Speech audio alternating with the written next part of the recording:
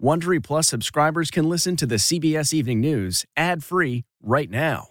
Join Wondery Plus in the Wondery app or on Apple Podcasts. This spring, if you'd rather spend time enjoying your lawn instead of trying to keep it alive, there's good news. True Green is the easiest and most affordable way to get a beautiful lawn. All you have to do is water and mow, and they'll do the rest. Weed control, fertilization, aeration, and even some things you might not even think of. They'll do all of it, while you can do literally anything else. With True Green, you can have your lawn looking as good as a putting green. That's not hyperbole. True Green is the official lawn care treatment provider of the PGA Tour. True Green offers a satisfaction guarantee, and they have a verified best price promise, which guarantees you the lowest price with no compromise on quality. You do you. Let True Green do your lawn care. Visit TrueGreen.com to get the best lawn at the best price with the best people guaranteed. This episode is brought in part to you by Audible, your go-to destination for thrilling audio entertainment. Whether you're looking for a hair-raising experience to enjoy while you're on the move or eager to dive into sinister and shocking tales, Audible has an exclusive collection of thrillers from best-selling authors that will keep you on the edge of your seat. Like James Patterson's first audio-only thriller, The Coldest Case. Experience stories like never before, where every chilling detail is brought to life by captivating sound design. Plus, as an Audible member, choose one title a month to make yours forever. And now, new members can try Audible free for 30 days. Just visit audible.com/WonderyPod or text WonderyPod to 500-500. That's audible.com/WonderyPod or text WonderyPod to 500-500. Tonight, there are a number of big headlines as we come on the air. Mike Pence calls Donald Trump's election claims un-American. And there's that brutal winter storm that won't let up, still hitting tens of millions of Americans. Drivers in Texas stranded for nearly 17 hours in frigid temperatures because of icy roads. Freezing rain and sleet in places like New York and Boston make that evening commute dangerous. Breaking news, Mike Pence rebukes Donald Trump. President Trump is wrong. I had no right to overturn the election. Tonight, the fracture in the Republican Party. American troops arrive as the Russian buildup continues near Ukraine.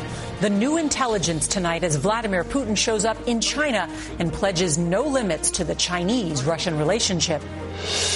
Disturbing new body cam video why parents of a 22-year-old Minneapolis man claim police, quote, executed their son. COVID cases falling. The good news tonight after the Omicron spike. Deadly consumer alert. If you have bagged salad in your fridge, you'll want to hear the new details about a listeria threat. Let the games begin, the first events of the Winter Olympics in China. And on the road with a fairy tale friendship that's still going strong. This is the CBS Evening News with Norah O'Donnell, reporting from the nation's capital. Good evening, and thank you for joining us on this Friday night. We have a lot of news to bring you, including some breaking news that people in politics thought they might never see. Former Vice President Mike Pence forcefully going after his former boss, President Donald Trump. Pence rejected Trump's false claim about the 2020 election, saying he had no right to change the outcome of our election. Well, we'll get to that big story in just a moment. But first, the major winter storm that has battered most of the country this week is now bearing down on the East Coast. Nearly 300,000 homes and businesses remain without power tonight as heavy snow knocked down tree limbs and power lines from Texas to Ohio. Parts of Pennsylvania, New York, and New England got more than a foot of snow, while icy roads remain the biggest problem for thousands of travelers. And temperatures are dropping fast for nearly a third of the country. More than 100 million Americans will see temperatures in the teens or below by Saturday morning. Well, CBS's Nancy Chen starts us off tonight from Morristown, New Jersey. Good evening, Nancy. Norah, good evening to you. The concern as this rain comes down is that it'll ice over, creating slick and dangerous roads. The same system has already brought deadly conditions across half the country, with millions more still in its path. Traffic grinding to a halt on Interstate 10 after slick and icy roads caused two tractor trailers to jackknife near Kerrville, Texas, killing one person. drivers were left stranded in frigid temperatures, including Danielle DeGrandis and her friends. They rode out the cold in a U-Haul, but they're slowly moving again.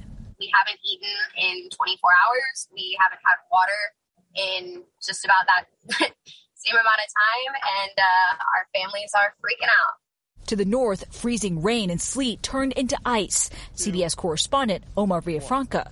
Here in North Texas, the main roads and highways have been treated, but it's side streets like this with the slush and the ice that are still tricky to navigate. And all of this is going to refreeze tonight when the temperatures dip back into the teens.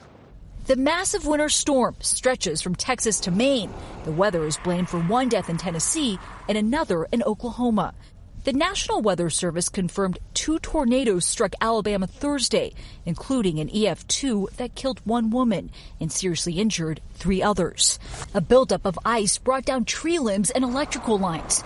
Nearly 300,000 homes and businesses are without power tonight. We're having to charge our mobile phones in the cars. We're having to go and warm up in our vehicles.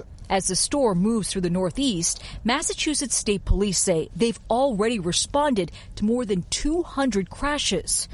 In New Hampshire, a box truck ran off a snow-covered road on I-93. And in New Jersey, salt trucks were out in full force, trying to prevent black ice. We got our snow reps driving up and down the road, making sure everything is clear. The storm is also wreaking havoc on air travel. Nearly 4,000 flights have been canceled in the U.S. today, on top of the 5,000 yesterday.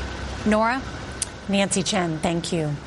Let's turn now to that breaking news. There are few Republicans that are willing to publicly take on Donald Trump. But today, for the first time, former Vice President Mike Pence criticized his boss for trying to overturn the 2020 election. CBS's Catherine Herridge has more on a remarkable day within the GOP. In searing comments about the January 6th riots, the former vice president took on his old boss. President Trump said I had the right to overturn the election. But President Trump is wrong. I had no right to overturn the election. Addressing a conservative conference in Florida, the public rebuke seemed especially striking. The presidency belongs to the American people and the American people alone. And frankly, there is no idea more un-American than the notion that any one person could choose the American president. The ayes have it. In a vote that seems to symbolize a divide among Republicans, the RNC today censured Adam Kinzinger and Liz Cheney for serving on the January 6th committee, calling it a Democrat-led persecution of ordinary citizens engaged in legitimate political discourse. In response, Cheney tweeted video from January 6th, writing, "This is not legitimate political discourse." More than 225 people have been charged for assaulting law enforcement. 3 weeks before the Capitol attack, emails and draft orders obtained by CBS News show President Trump's outside advisors considered authorizing the Secretary of Homeland Security to seize all machines. Another draft order looked to grant similar powers to the Defense Secretary. Emails indicate the draft orders were circulated by a former Army Colonel Phil Waldron to a small group, including Rudy Giuliani, former New York City Police Commissioner Bernie Kerik, and Trump's former National Security Advisor, General Michael Flynn, who said this at the time about the president's options. He could immediately, on his order, seize every single one of these machines around the country on his order. And in that speech today, Pence took direct aim at President Trump, saying January 6th was a dark day. And Pence seemed to telegraph his own political ambitions, adding that Vice President Harris will also have no authority to overturn the 2024 election when Pence said Republicans would win. Norah. Just extraordinary. Catherine, thank you. You're welcome. Well, the first of thousands of U.S. troops have now arrived in Poland and Germany to support NATO amid fears of a Russian invasion of Ukraine. And now we're learning that Vladimir Putin has 110,000 troops amassed on the border. CBS's David Martin has new reporting on when the Russian president might make his move. Russia now has 70% of the forces in place to mount a full-scale invasion of Ukraine that would be the largest war in Europe since World War II. U.S. officials still do not believe Vladimir Putin has made a final decision to unleash the massive armies gathering around Ukraine. But if he does, it will likely be after the ground freezes in mid-February and after the Beijing Olympics end on February 20th. Putin was in Beijing today, where he and President Xi issued a joint statement supporting one of Putin's key demands, an end to NATO expansion, and accusing the U.S. of a Cold War mentality, which drew this reaction from the Pentagon. If anybody's guilty of a Cold War mentality right now, it's China and Russia, not the West, not the United States. And if anybody's the aggressor right now in Europe, it's Russia. They're the ones with over 100,000 troops aligned against the other border with Ukraine. A full-scale invasion would likely begin with airstrikes and long-range artillery barrages, followed by airborne and armored advances on several fronts to isolate the Ukrainian capital of Kyiv, along with other key cities like Kharkov and Odessa, within days. An offensive in the east of Ukraine would pin down half the Ukrainian military, which could suffer up to 25,000 casualties. Civilian casualties could go as high as 100,000, along with up to 5 million refugees. The Russian military could take up to 10,000 casualties.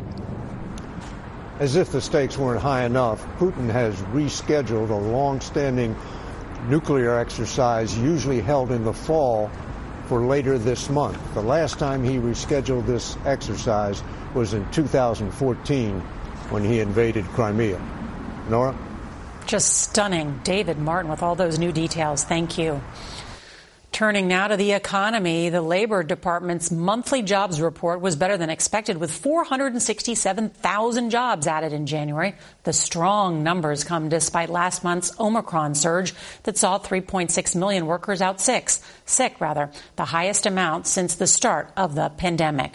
Some good news on the COVID front. The Omicron spread is slowing and new cases are falling in 49 of 50 states.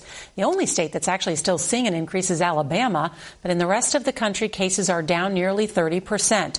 But with that positive development comes some sad news. The death toll in the U.S. just passed 900,000 fatalities, and unfortunately, the number of people dying every day is increasing. All right, in Minneapolis tonight, there are calls for justice after a police SWAT team officer shot and killed a 22-year-old black man during a no-knock warrant raid on the apartment where he was staying. Tensions have been high in the city since the police killing of George Floyd, and with 3 former officers now on federal trial in that case, the governor is activating National Guard troops in case protests turn violent. Here's Jennifer Merrily of our CBS Minneapolis station, WCCO. Amir Locke was asleep just before 7 a.m. Wednesday when a Minneapolis SWAT team entered the apartment with their guns drawn. In police body camera video, 22-year-old Locke is seen lying on the couch wrapped in a blanket. A gun is visible in Locke's hand just before officers opened fire, only about 9 seconds after entering the apartment. I've seen it happen.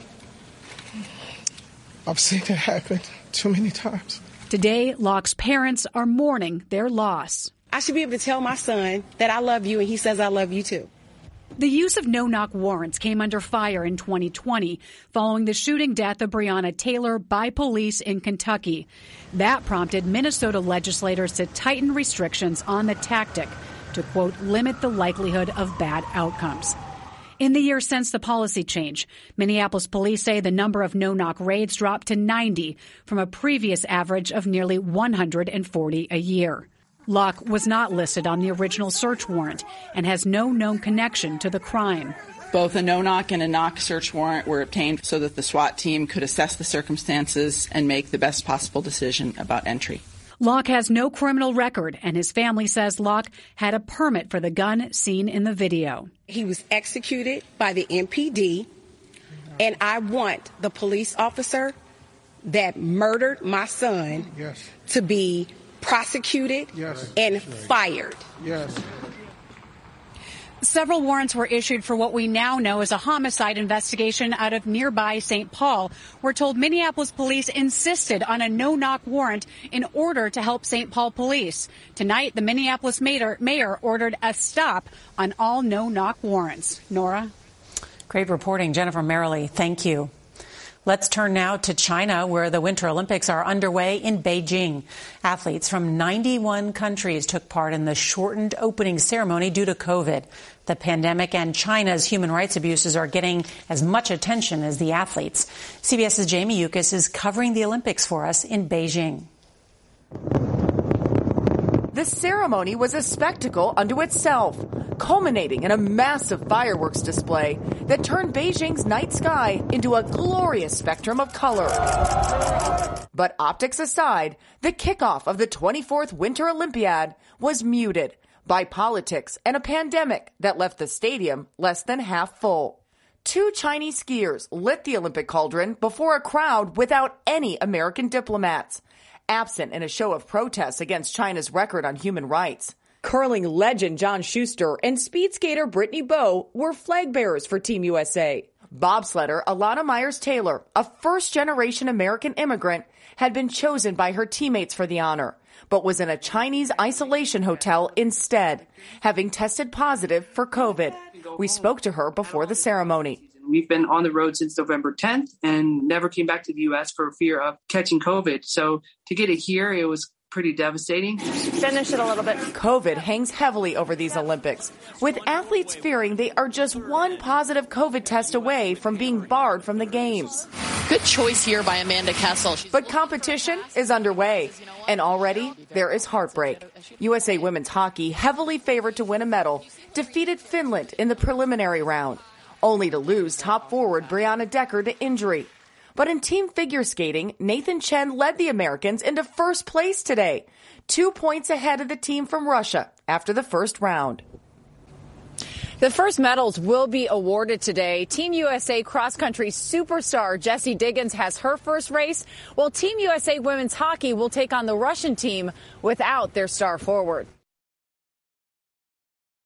Worried about letting someone else pick out the perfect avocado for your perfect impress-them-on-the-third-date guacamole? Well, good thing Instacart shoppers are as picky as you are. They find ripe avocados like it's their guac on the line. They are milk expiration date detectives. They bag eggs like the 12 precious pieces of cargo they are. So let Instacart shoppers overthink your groceries so that you can overthink what you'll wear on that third date. Download the Instacart app today to get free delivery on your first 3 orders, while supplies last. Minimum $10 per order. Additional terms apply.